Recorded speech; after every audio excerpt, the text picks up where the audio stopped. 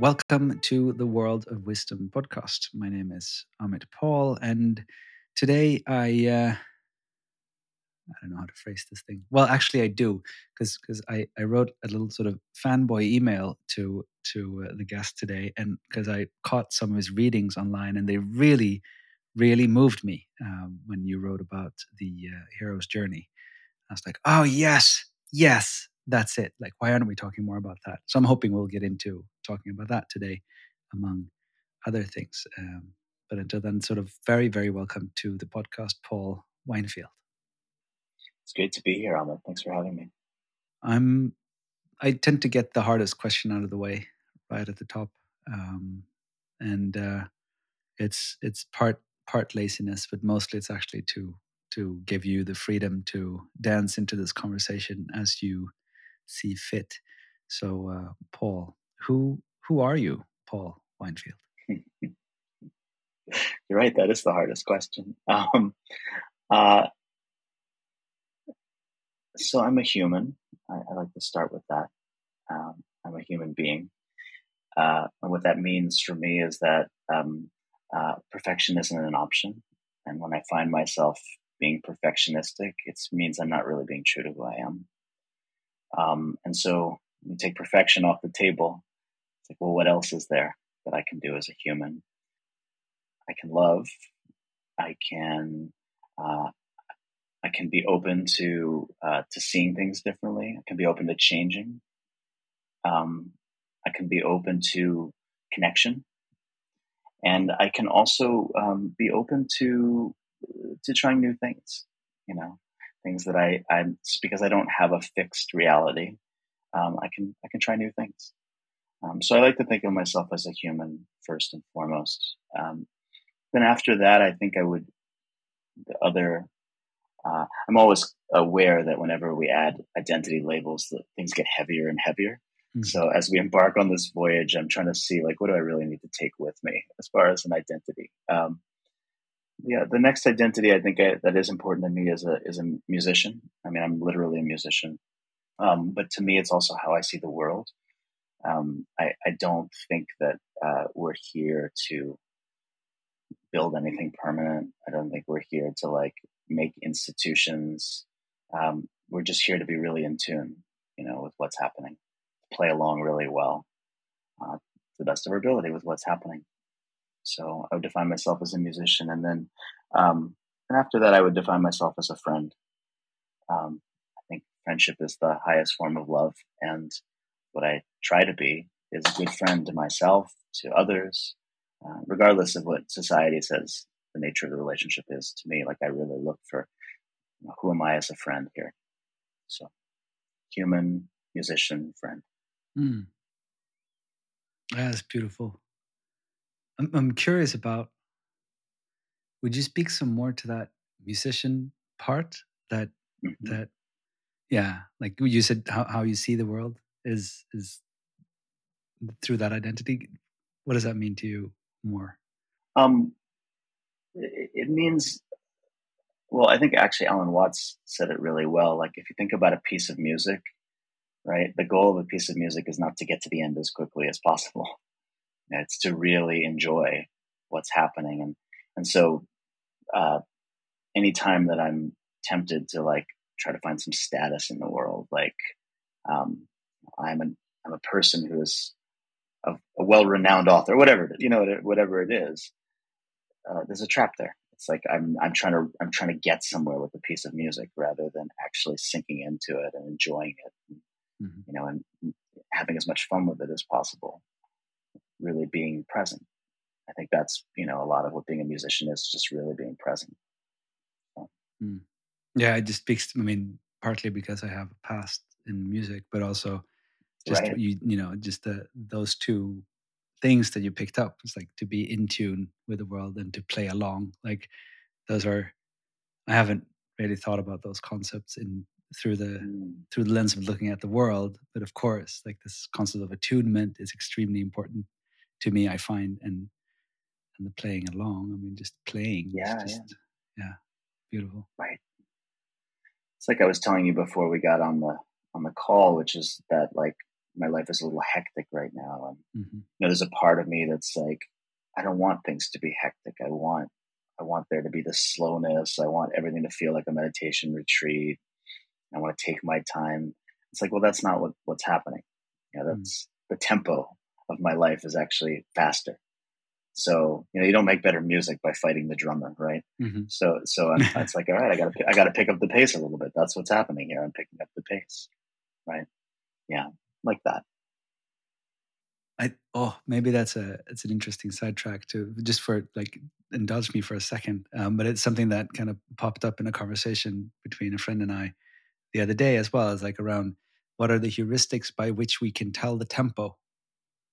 Like, Mm, what are the habits by which we um, understand whether our life is hectic or not, whether we are actually moving or not moving, or whether and so what came up was that this person has been very much in an activist mindset and been fighting really big fights for the most mhm, part of her life, and now she's kind of relaxing a bit more, kind of doing that thinking and like letting things unfold in a different way. And she's like, I'm not sure I'm moving. Like, I don't know if I'm.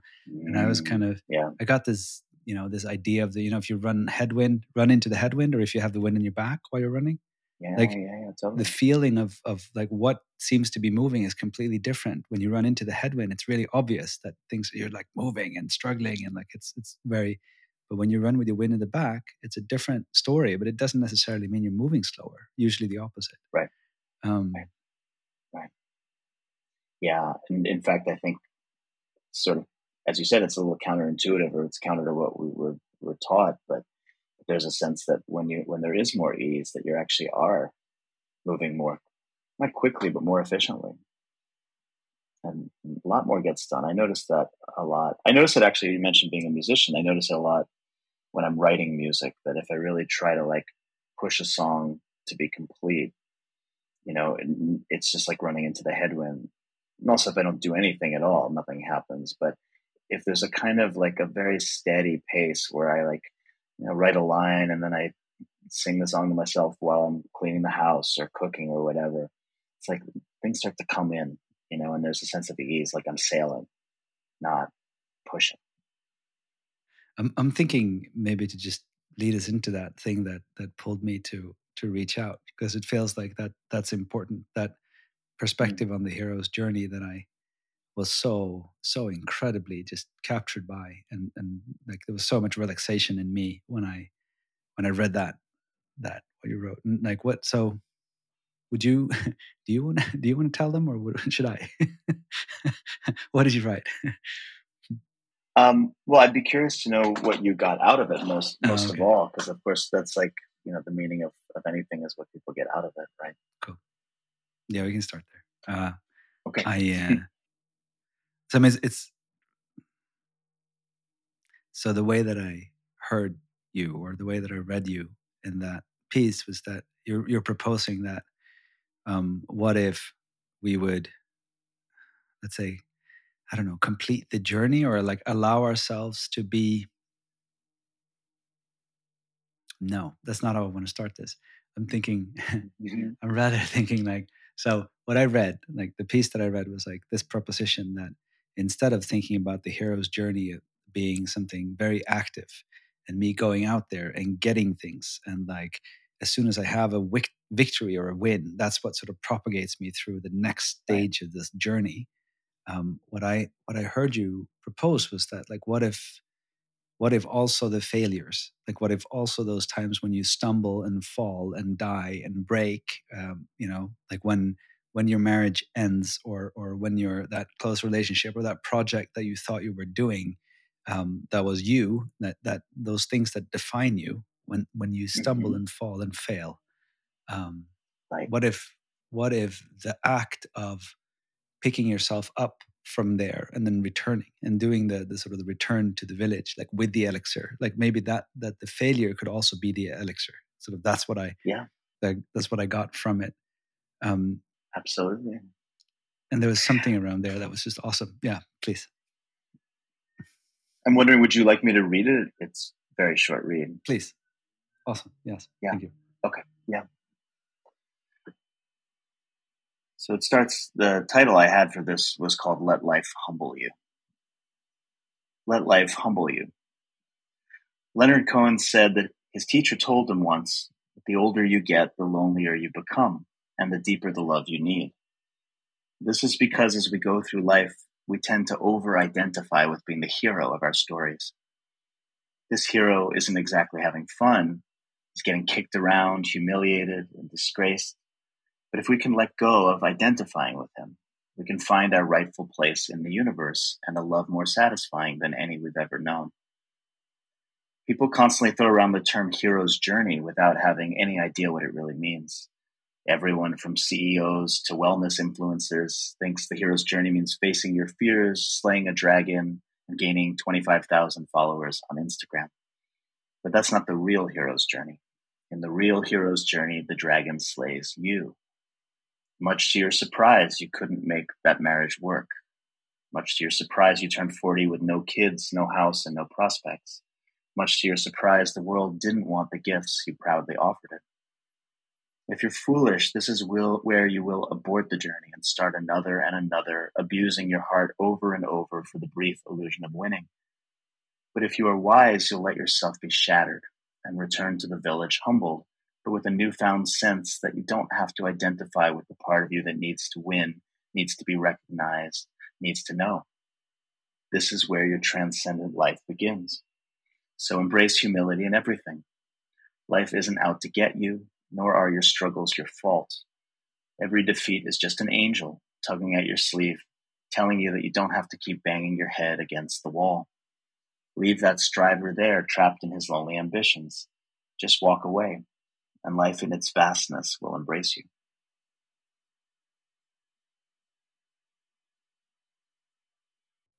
I Mm. felt funny reading it because of the conversation we've already been having, but it's good for me to remember sometimes what I say because I don't always. And, a lot of, we were talking a moment ago about being a musician, and I've had many failures as a musician and many walls that I've been hitting my head against as a musician. Happy to talk more about those in a moment. But I think that for me, whether you're a musician or any other kind of person trying to do something in the world, um, the story is so painful, or can be so painful. Usually is painful. Like our stories about ourselves are so painful, and I think one of the reasons why I've been so attracted to Buddhism is that the Buddhist teachings are about letting go of the story. Mm. Like he says at one place, the holy life is lived for the abandoning of our stories. Um, I'm a hero. I'm a failure. I'm smart. I'm not smart. I'm pretty. I'm not pretty. I'm successful. I'm a loser. Whatever, right? Whatever the story is, it's so painful, and it's such an obstacle to really being happy and fulfilling your destiny. You Mm. know? I've seen it so much in my life. So I'm glad that this resonates with other people, and it's certainly something that I've just like really been struck with it time and time again. That when I go down that route of wanting to have a story, it's so painful, and I don't grow as an artist at all, or as a human being. It just keeps me really trapped. So Mm. It plays like another string in me around the artfulness in a way of whatever living is something that I'm curious about at the moment. yeah, Um, and so I still kind of stumble into my old self a little bit, like that programming that tells me that unless you're what we were alluding to before, like unless you're fighting, you're not really doing anything, or you need to do something that's worthwhile, or like it's kind of this like productive that this in a way it's like the industrial or capitalist almost mindset that is about you're mm, only as good as you're able to be efficient, so to say, whatever, yeah, yeah, some yeah, definition of that. yeah, um and even this like these terms like performing, which is a hmm, joyful thing as an artist. It's a joyful to perform, right, and it's right, not, it's also tricky, I think, with those things, like that language that kind of bleeds, like when are you performing and when are you just what like what's the difference between performance and presence, and Where are Hmm. you in relationship to your performance? And like, there's something in that dance that I perceive that you might have something to say about. Yeah, I mean, so much of right. I think you're right. So much of capitalism is about performing. Hmm. And I think we're seeing as we kind of get into the world of AI, and we're seeing kind of where it leads to a really dehumanized place, where in order to get ahead, we're really losing our humanity and trusting it to machines. Yeah, I think that's kind of the yeah. I think that's kind of the end result of living for the story. yeah, If you live for the story, eventually, you're going to do what it takes to have that story be a certain way, which really means prioritizing technology over human. Because in humans, or natural humans, we grow at a different rate. We're messy and we're complicated, and we're not efficient at all. We're not efficient at all. And change is not efficient, right? And so all these ideas we have about how it's supposed to be really take us away from our humanness. yeah, yeah. I'm curious about sort of that performance and the story, like in the like, look, if you look at performance through like the Buddhist lens, like, Hmm. where does that, is there a place for performance there, or like, and where does it sit? Like, what is it to that other cultural lens? Yeah. Well, the Buddha was actually very critical of actors, Huh. because he felt that acting was basically a way to lose yourself in a role, and that you would actually be uh, stirring up emotions. It's kind of like, I think Plato said something very similar.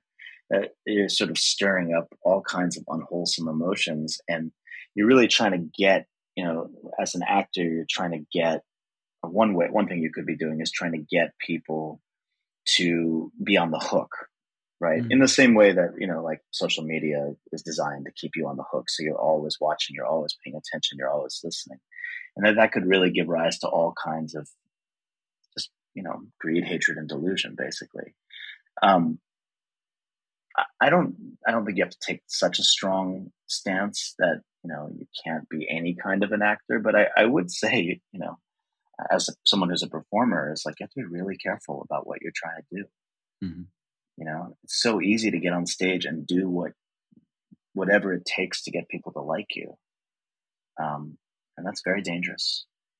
That's very dangerous to your own, emotional well-being. Mm. I've seen it. I'll be more, a little more specific. I've just seen it as a musician. I mean, even when I'm writing a song, I'm like, I'm kind of aware in the background of like what people want to hear. Like, people want to just feel good. They want to know that, like, it's going to work out with their girlfriend. They want to Mhm. know that there's just like a beach party that never ends, right? And like, I could do that, and what's at what cost, right? I mean, is that helping the world to just make songs that keep people on the hook in that way? So I think about this a lot, and I'm in no ways perfect. I do things that years later I look back and I'm like, man, why'd you say that? You were just trying to get people to feel a certain way about you. That wasn't the truth. So I do think with any kind of performance, you have to be really careful about truthfulness. Yeah. Yeah, I mean, that's interesting. I think that's really interesting because in a way, like, I haven't really thought these thoughts before, but what I'm hearing you speak to is that in a way, any performance is it has an aspect of like compartmentalizing or like interacting or like making a story up. But there's also like a way where you can probably perform with an open-endedness. Like Hmm. there is some of these artists, I mean, like, like people like Dylan and like the ones that Yeah, were like reinventing themselves constantly. They weren't very stuck in their story. They were right, fully engaged and immersed in the performance, but it also, they kind of took the consequences of that performance all the way to letting it change them. Like, the next time they reappeared in a new performance, they were just completely different, and you wouldn't have, sometimes you can't even imagine like the shifts that were there. And at the totally. same time, there's that core, it becomes like parallax almost. Like, you have this like different facets or like different perspectives on this one thing, and it's more or less illuminating that one thing at the center of it. There might be some sort of humanness. I mean, that's a high bar to set. Yes, as well. Yeah. You mentioned Bob Dylan. I think it was the liner notes to Blood on the Tracks, one of his albums. I forget who wrote it, but somebody said that exactly that Bob Dylan's not an emotional totalitarian. Like he's not trying to make you feel a certain way. Uh-huh. He's really kind of creating these stories and these situations and these characters, and you can kind of feel about them however you want, and you feel that freedom in his music. I mean, whether you're a Bob Dylan fan or not, like you do feel that in his music. Whereas in other kinds of music, you sometimes feel like, oh, they're trying to get me to feel a certain way, Mhm. you know, Yeah, and you can feel the manipulation. yeah. Um, so anyway, I think about that as an artist. Yeah, yeah, Yeah, I just got curious about how that relates to, because another facet of your identity is also that you work as a coach, right? You coach right, people. right, yeah, yeah, So I'm curious about that, like getting people to versus that open-endedness, also in that aspect of life. totally. Well, one thing I hope I've been clear about is that I'm not against the imagination. Imagination is so important, and imagination is not doesn't have to be manipulation. It can be Hmm. actually a way of really getting to the truth. Hmm. So, like for example, when I do coaching work with people, we do a lot of sort of like dramatizing of what's going on inside of them. So we'll like often break up, their mind into different parts, Hmm.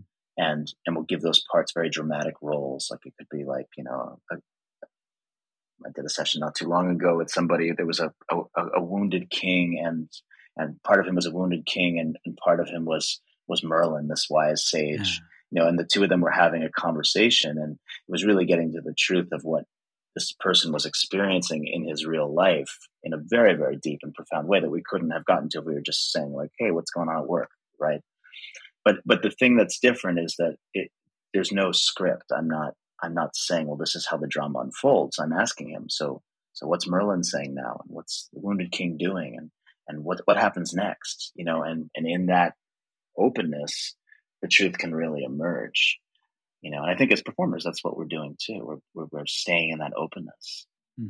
Um, Yeah. yeah, Yeah, I love that, because it ends up being something of a conversation with it's just maybe it's even about like sort of including more relationships than the ones we're used to including, like I mean, you're pointing to like there's a way that we can relate to ourselves or different parts of right, ourselves, like which might be one thing, but there's the for a musician it might be how you interact with the audience in an actual performance situation, or actually your instrument, like the tool that you're using to sort of recreate your art or whatever it might be, that to let that materiality inform you, like to right, take shape, or like shift depending on like yeah, yeah, yeah. yeah, yeah.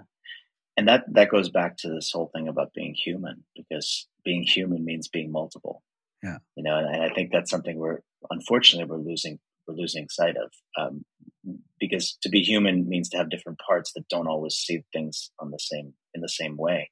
To be human means you have a part of you that loves your partner and wants to be with them, and another part that wants to just pack all your things in the car and hit the road.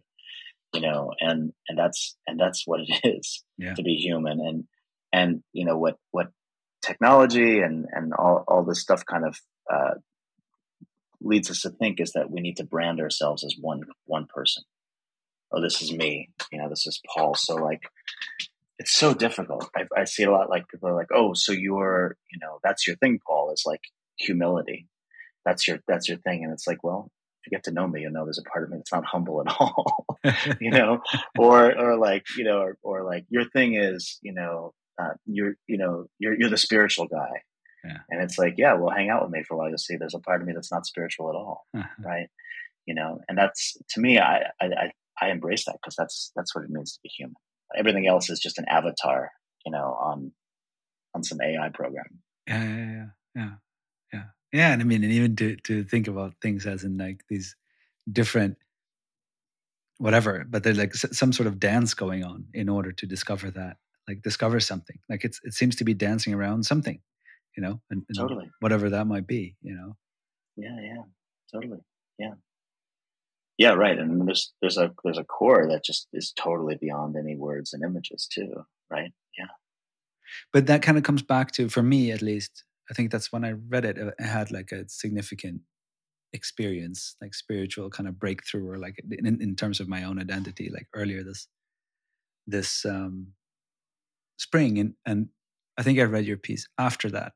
And I think that's also why I had that strong resonance with it, but that invitation to the humility, like, because there was like a part of me that I'd kind of, I mean, I was doing lip service to the fact that, like, oh, you're never done, and like, you always have to keep developing and so forth. But there was like some little voice in me that had started whispering, you kind of know who you are by now. Like that little part in your soul, like that's Yeah, just yeah. off limits. Like you're never gonna figure that out. Like you got it. Mm, And then I fell into that part of my soul that I had sort of, thought was like, that's just blackness. Like that's just the hole that I'm trying to fill. And then I yeah, like yeah. stumbled into it, and it just got significantly smaller. It was like a large part of it that was revealed to me. um but and the part of that was through my failure. It was kind of through looking at my you know my failure, my deaths, my inadequacies as a man, as a partner, as a father. Like all of those Mm, things kind of led yeah, me yeah. into that. um but actually, I'm curious, like, what why isn't that,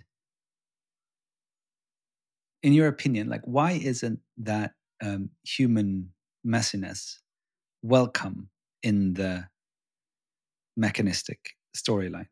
Like, because it seems like what I'm discovering from myself right now is that it does unlock skills, for lack of a better word, that weren't accessible before. But like, I'm so curious about sort of, why do you think it's been excluded? Like, why does the sort of the chaos or whatever been pushed? Like, why are we sort of saying no to chaos and yes to order? Like in these like little neat Mm, boxes, and mm. like, why do we need those tight? Like, what do you have a feeling for that, or Well, I don't know if it's one thing because I think it's just karma. I think the short answer is that at some point we learned to exclude parts of ourselves, to exile parts of ourselves.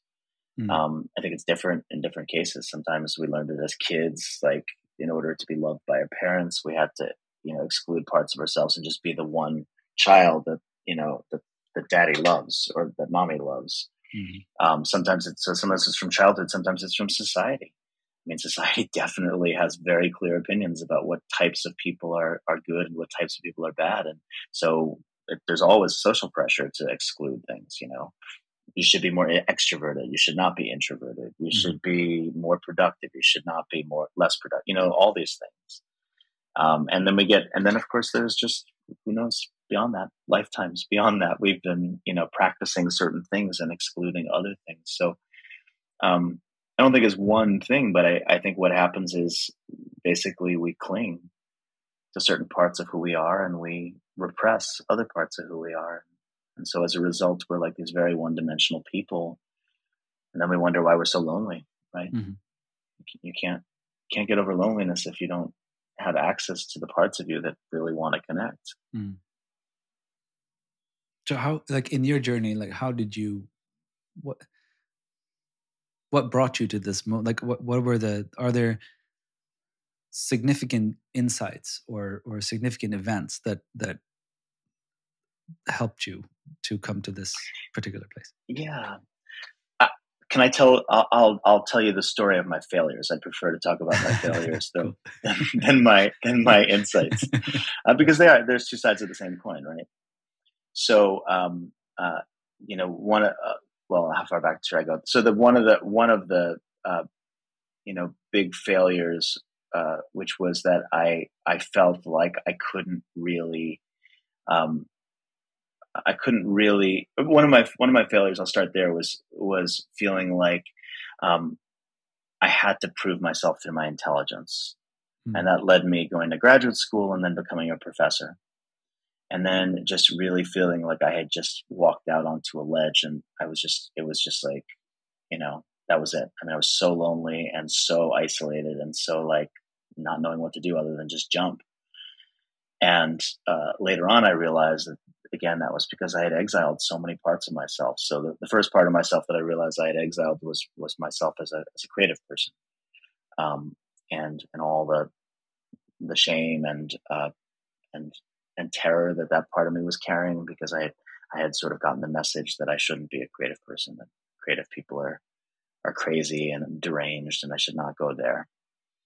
So that was my first failure, was really realizing I couldn't be a professor because it just was too narrow of a part of me, and it involved repressing too much.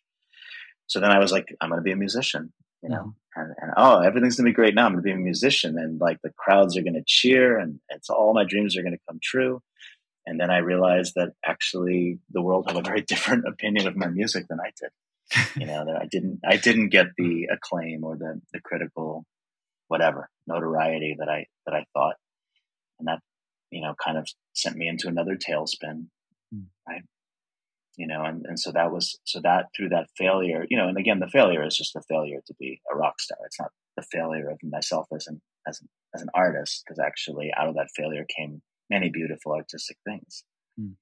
Um, then there's the failure of myself as somebody who really felt like put into a teacher role very Mm. young. And first I was an academic teacher, and then I was a spiritual teacher, and I still am, but that's a little more tricky because I feel like there's use for me being a spiritual teacher. So sometimes I step into that role, but if I get too much in that role, it's not good. I'm not just a teacher; I'm a student, and um, people have all kinds of expectations about who I'm supposed to be as a teacher that I have to resist on a daily basis. Mm. So those are just three examples of failures that you know. And of course, the flip side of failure is insight, right? Mhm. How I'm curious about that teacher student um, Hmm. thing, or like that the duality, like, or that polarity, or like the duality of that coin, that those two seem to coexist in a way, or like very, at least be very closely interrelated. Like, how would you care to unfold that a bit more? People have all kinds of archetypes around spiritual teachers. There's a lot of like archetypes, or maybe stereotypes is a better word. So sometimes they're positive. It's like I know everything, which I don't, or I figured it out, which I haven't, or like I spend all my time just kind of in meditation, Uh-huh. which I don't. You know, so there's some positive stereotypes that are very limiting, and then there are negative stereotypes too. It's like people, um, if they find out that you have any kind of a sexuality, as a spiritual teacher, it's like, oh, you must be one of those like sex scandal corrupted gurus. And Uh-huh. it's like, no, I'm not actually. Yeah. I have good boundaries with my students, and I do have a sexuality, and I'm not a guru. And you shouldn't look at me like I'm a priest, because I'm not a priest. That's not something that's not a vow I ever took. So there's that kind of thing too.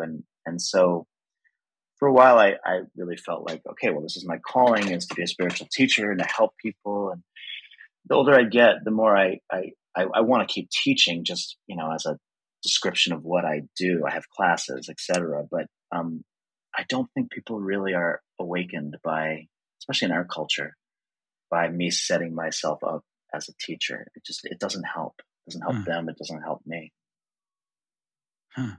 What Like a does help them? Yeah. provoker is a better title. Like someone who gets someone to think. Oh, maybe I can be a different way, or maybe there are parts of me that I can open up to. I think, yeah. It's so interesting because, I mean, a lot of the time that I spend in my life right now is to think about how I see these sort of failures, I guess, or like aspects of the system, or like the world that we live in, that seems like they could have been different, to sort of Mm. invoke, like provoke, or induce less suffering in a way. And so I'm spending a lot of time thinking about how that could be done, and often an answer is knowledge in one way or another, or like to invite people into some sort of, I will teach you something, that type of context. Right. And I'm curious about it because I'm for myself, I've taken great classes and great courses, and I take part of a lot of different perspectives, and I read a lot, and like knowledge is a very important and integral part of my learning and like my spiritual journey and like all of that things. And at the same time, I feel like the shifts are usually something else. There's like a certain quality of the relationships, and it has to do with that open-endedness that we've talked about a couple of times, like when I'm not feeling like I'm pushed in one direction, but I'm rather pushed in the direction that I seem to be going already. But it's just I Totally. might have not known it yet, but there's a different sort of profession or like a skill.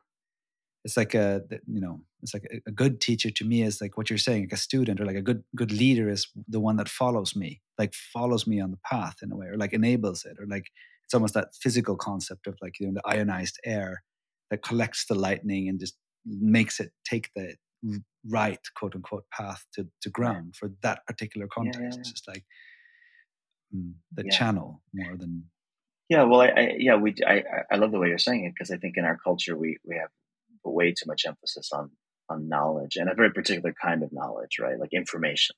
That's the thing. It's like we're such a data driven society, so it's like, so people go on like retreats and they come back, and it's like the first thing they have to give the information about the insight that they've had, yeah. and it's like what we really have to give others is what we've developed in ourselves, and that can't be put into information.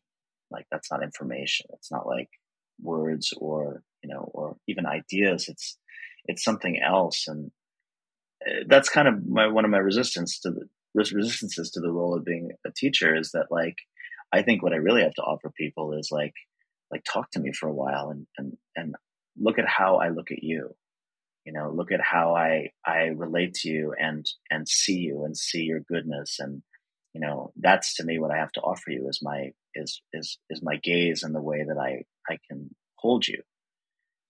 And that's something that doesn't come through in like just distributing information. So yeah, I really try more and more to figure out how I can get into one-on-one conversations with people. Mhm. Um, I mean, I know there's a benefit. One of the things I've seen, like for example, with my own words, is that sometimes they do really kind of cast a wide net, or they travel really far, and there's something very cool about that. And I hear someone say, "Oh, I read your words, and they really touched me," and I like, this is how we're meeting, right? And so that's wonderful. I don't want to downplay that, but I just think more and more the one-on-one conversations like we're having right here, like those are the ones that I think really make a difference in the world. Yeah, yeah, I agree. Because and at the same time, it's like my economists or like business brain is just screaming like, "Come on! What about the scale? Come on!" Scale, Like, right? yeah, Scale. right. Yeah, yeah, yeah, totally. Yeah, the thing about scale is, I mean, that's the world we live in, right? So you see, it's done amazing things we live in an amazing world where you can get whatever you want through your phone, and it's like, sure, that there's great things that happen when you scale things, but you lose something too. I don't know if it's made us happier. No, no. And I mean, we're looking at and living the costs of it as Right, well. Like in right, terms of exactly. whatever. Yeah, Like it's not direct causality, but there are forest fires and there are war motions and there are totally, things that are running out, in the ground. Um, totally. mm, Yeah, yeah, yeah. It was I tell the story. Sometimes a friend of mine sat in on the board of I think it was a tutoring company. It was, and the person who was leading the board meeting said, we had an 8,000% with 8,000% growth last year, but what we really need to, I really want to make sure there's more growth this year. My mhm. friend was thinking, how much do you have to grow? like for what? And what the reason why I thought it's a really cool story is because that word growth has been so co-opted by like the sort of spiritual capitalist community. It's like you always have to be growing. What can I read? What retreats can I go on? Whatever it is, I always have to be growing, and it's like kind of is an expression of greed. Yeah. When you kind of break it down, we don't need to be growing all the time. We need to grow enough so that we can be happy. You know. Yeah, and I mean, what, like you're writing as well in that piece. I mean, that middle part, I can't remember it like word by word, but it has something to do with the to restart, like to go on another journey, to search it. Like when it hurts too much, you escape by going on another journey instead of completing Right. the one you're on. Exactly. Like it's like that. Yeah. You drop it Totally. halfway, and then you end up being. That's what I feel very much myself. Like all of the almost insights that I've had in my life, um, Right. and then at some points, like way later than they could have been, of course, I realize I have acceptance for that things have a natural, like there's a process to everything. Like things are, like Right. Right. Right. nature Mhm. has a process, and that's so. Like I'm not saying, but there's still that thing of like if you would have stayed with it, or actually brought it back, or actually let it be seen, or actually like if I would have had the courage at the time to do that, things might have turned out very differently. And like I'm Yeah. saying, I don't think that's true, Yeah. but Yeah. I also think that it's true. It's like, Yeah. Yeah. Yeah. yeah. Well, yeah, it's like they say in 12-step programs, don't quit before the miracle, Right. and I think that's what I was trying to say in the hero's journey piece, which is that like the failure isn't a sign that you should give up. The failure is a sign that you're like that something is that needs to die is dying, and you need to move through it to see what's on the other side Yeah, it's beautiful. of it. Yeah. And another theme that hasn't necessarily been so present in this conversation, but that was very much there for me in our sort of pre-call, in prep for this, was that topic of surrender. Hmm. Um, Yeah. and I don't know. I mean, we spoke about sort of your meditation background, and like I guess that like probably relates to the spiritual teacher aspect of you, like that facet of you. Um, but I'm curious about bringing that in, because it's, I mean, of course, it's close to humility to surrender to something, I guess, but Hmm. it's at the same Yeah. time, Yeah. I think there's an important distinction to make.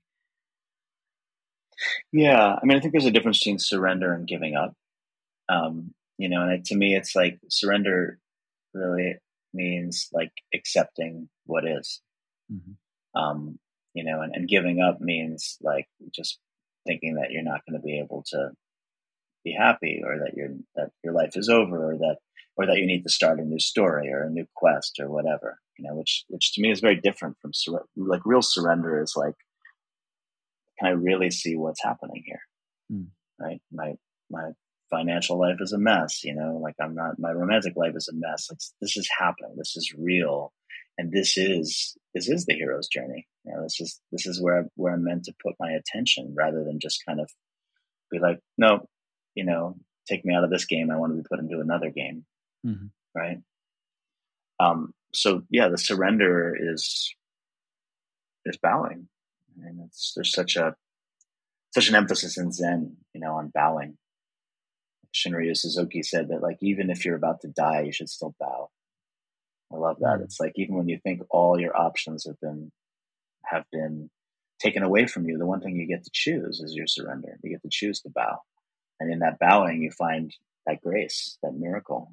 You find you're in tune with what's happening. Hmm. Think about that. We don't do a lot of bowing in our culture. No, it's the Yeah, opposite, right? It's almost, right. there's something just beyond my reach in what you just said. It's just, yeah, no, that's probably for a future self to discover. Mhm. But in, mhm,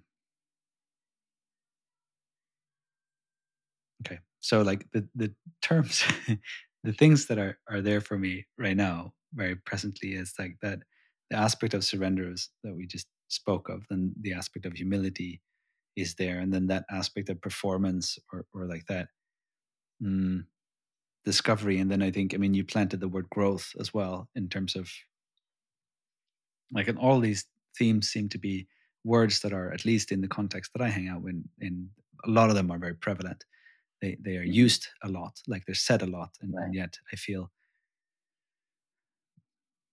yeah, there might be some misunderstandings around them, or like how we actually move through them is different than, at least how I try to relate to them. Uh, Yeah.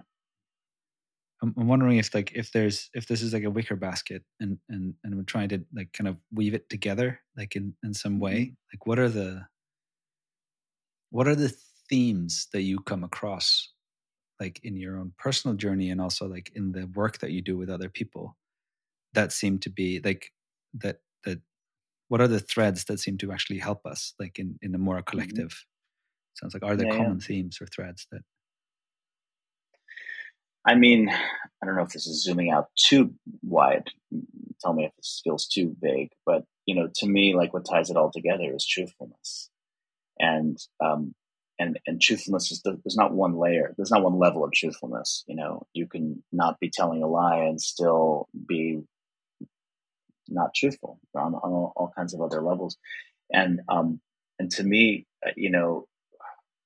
like one of the things I'm aware of a lot when I write is that there's always this like I'm always picking at something, right? And I realize that, and I don't want to be like pedantic. It's not like because you can pick any word apart and you can take down any idea, and it's not to do that for its own sake doesn't mean anything. But I try to look for places where I feel like people, the world, maybe me, are hiding something mm, in behind a word. So, like just that word growth that we talked about, and obviously, growth is a beautiful thing. We want to grow. mhm, We want to grow more. We want to grow in ways we've never experienced before. But sometimes you can kind of see that it's hiding this fear that like I got to be bigger than everyone else, or I got to grow more than everyone else, right? So, like, I'm just trying to shine a light on that. It's not that like we should never use the word growth again, right? Or surrender, right? Surrender can have a very beautiful connotation in terms of accepting. It can also have a sense of like, I'm whatever.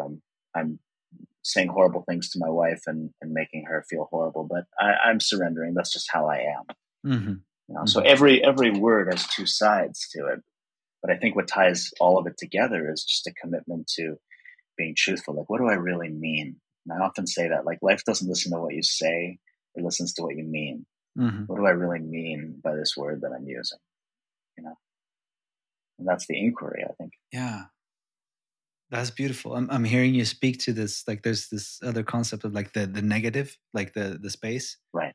in a way like what I'm hearing you point to is that that's what's like there's something there's a dissonance here there's like speaking of Hmm. attunement like we're this is not it's not delivered in tune like it might be correct Mm. but the rest Right. of the song might be Right. it might be a Exactly. little bit different and so you have to Right. adapt to that thing so there's like that uncovering and what came up for me is well and I'm curious to hear what you think about that especially with from the Buddhist context probably but it's like the direction of uncovering to me it feels like downwards rather than ascent Mm. oriented. Right. Right. Absolutely. Yeah. Yeah. I mean, I think the purest way of really uncovering what's there isn't even in words; it's in the body. Sure. And I think it's so coming down from the head and into the body. It's like that's like really the ultimate goal is to be able to feel things. That's where you really know when things are in tune and when things are out of tune. Um, and in the head, it's very well. That could be right. Well, the opposite could be right too, right? But you can really feel in the body when what someone says or what I say is out of tune. Um, yeah, and I think that it's important to use that guidance system, but also to use it non-judgmentally, Right. Right. because because I think the truth is that we're always in some state of untruthfulness, and if you get really upset about that, you can't go forward. You can just kind of take it as information. It's like, oh yeah, that wasn't quite the way I wanted to say it. Maybe I can say it again a different way, or maybe next time I'll try to say it a little bit more truthfully. And so but yeah and so this was the other sort of the next revolution of that dial for me was like this whole again in the growth or like in the personal development space I mean now that there's some spirituality or like different forms of spirituality kind of coming in there I find that often in growth we're pointing like it's upwards and enlightenment is like up Yeah, and it's towards the right, right. light and like it's like there's a Ascension. certain Yeah, ascension right and right. versus Yeah. like that other And I'm curious. Yeah, I was just curious about sort of your sort of out of like with the Buddhist training like that. What how how does is that so? Is that like the right way to understand that concept, or is it just a Western projection into? I don't think the Buddha uses a lot of ascension metaphors. I mean, I could be wrong about that. I mean, sometimes in like in Thailand, they say meditation is elevating your mind. So Hmm. that's useful because when your mind is a little elevated, you can kind of see your life a little more clearly. But I don't think we're trying to ascend. And in fact, one of the things the Buddha noticed, and if you believe in this, that in his knowledge of different realms and different lifetimes, is that people who kind of they kind of get reborn as devas or gods, and what usually happens is very quickly they mess it up and they fall Mm, down again, and so it's like we're going up and down and up and down, and that's not really where it's at. Like the real thing is to get out of that whole system of wanting to be superior or wanting to be a god.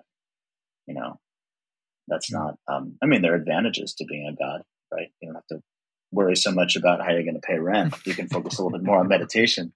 But in practice, what happens is when people, when I always say like our celebrities are kind of like the devas of our world. Like when people get that kind of power, that kind of privilege, they usually mess it up.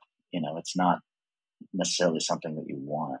Um, this human life has a perfect balance of joy and sorrow. It's exactly what we need, to really gain wisdom. yeah, and I mean, it kind of comes back to that concept of humility, right? That's been kind of a through line for this entire conversation, which is there's something. Yeah, there's a lot of things just at the edge of my knowledge. Usually, I can kind of like they come in, but they're not quite speaking to me yet. So let's see. Um,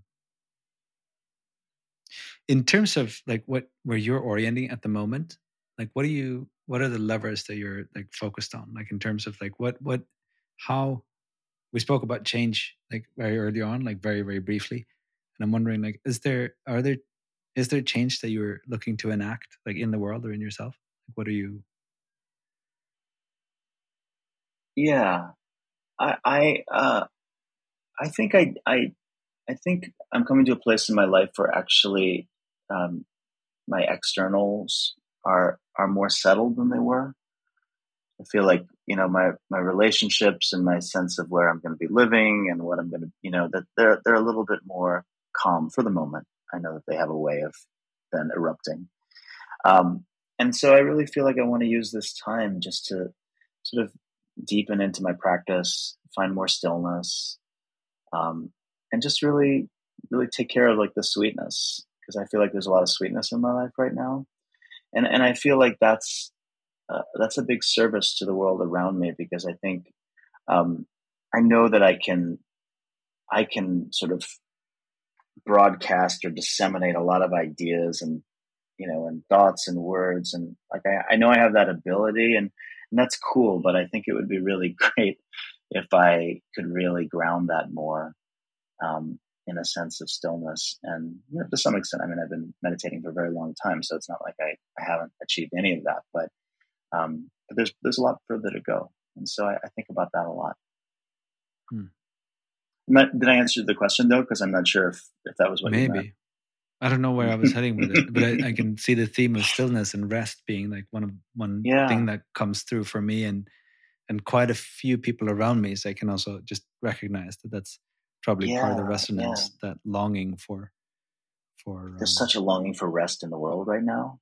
mm, And it's like, and people have a lot of shame around it. They're like, oh, I don't know, but I need a different pillow or whatever. And it's like, no, that's you're actually getting to the heart of the problem. Like that's really it, because it's not about the pillow. I mean, maybe you do need a new pillow. I don't know, right. but it's really like I love that word rest because rest also means what we rest the mind on. Like it's like when we rest the mind on things that can't create peace, we never get any rest, no matter how much we stay in bed. And so learning how to rest the mind on good things is that's the heart of it. That's the core right there. So rest is not a trivial thing. It's a really big deal. That's cool. because that kind of brings in this word, like something that's really present for me right now is this word devotion, like to really lean into what I'm devoted to. Like, Yeah, what is it that I really care about that like right. I will actually get up and do and keep doing, and it'll feed me as well. Like, so even if Yes. I'm, let's say, working Yeah. hard or breaking into a sweat, or like I'm doing things like then it's still like generative. Like it's still, yeah, I really love that you gave me that like to rest your mind on something. That's beautiful. Yeah. Oh, and I love that word devotion too, because that's really the point. I mean, instead of trying to scale everything, Sure. and like see how many people we can bombard with our whatever, to really choose something and be devoted to it is such a gift to the world. That's really big. And yeah, and also when I'm hearing you speak, I mean, what bubbles up through the cracks here is also like it's again, it's back to that negative, like what's not here, like what are the Hmm. things that I don't necessarily have to do if my devotion is in that direction, or Right, if right, I'm devoted to resting, like if I'm devoted to myself as well, then like what are the things that I can stop doing, and like how much, like if I read climate science, that there's so much of the stuff that I'm reading is not about what can we do, it's about stop, like just right, stop right. already. It's a um, practice of subtraction. Yeah, sure. yeah, yeah. Right. Totally. Yeah. I mean, there's such value to stopping for the whole world, but also to ourselves, for ourselves. Yeah. Is there anything else that we've not talked about that you wished that we should have talked about, or that's present to you right now? But I feel like we just arrived at a place of stopping. So Right. it feels pretty complete. I think that's the thing. It's like, yeah, just stop. Yeah. And if people want help stopping, or no, not gonna, but if people want to listen to your music or engage with you in one way or the other, why should they do that, and where can they do that? They should do it if their heart feels inspired. That's the only reason. Um, and it, I have a pretty, assuming you spell my last name right, I'm pretty easy to find. So I don't, I don't like have like business accounts and things like that. Like I try to just be Paul Weinfield. So you can find me on Spotify if you want to listen to my music. You can find me on Facebook or Instagram if you want to just connect with me directly. And if you want to have a conversation, whether or not you want to do formal coaching, but if you just want to like have a conversation about what's happening, just the one-on-one practice that we were talking about earlier, uh, please just reach out. I'm always here. Cool. I'll get some links in the show notes as well, so people can click if they're feeling the pull. Oh, thank you so much for taking the time, Paul, and like kind of diving in here with some dude from somewhere, some other part of the world. I really appreciate Such a that pleasure. trust. Yeah. Yeah. Thanks, Ahmed. Thanks for creating such a wonderful space.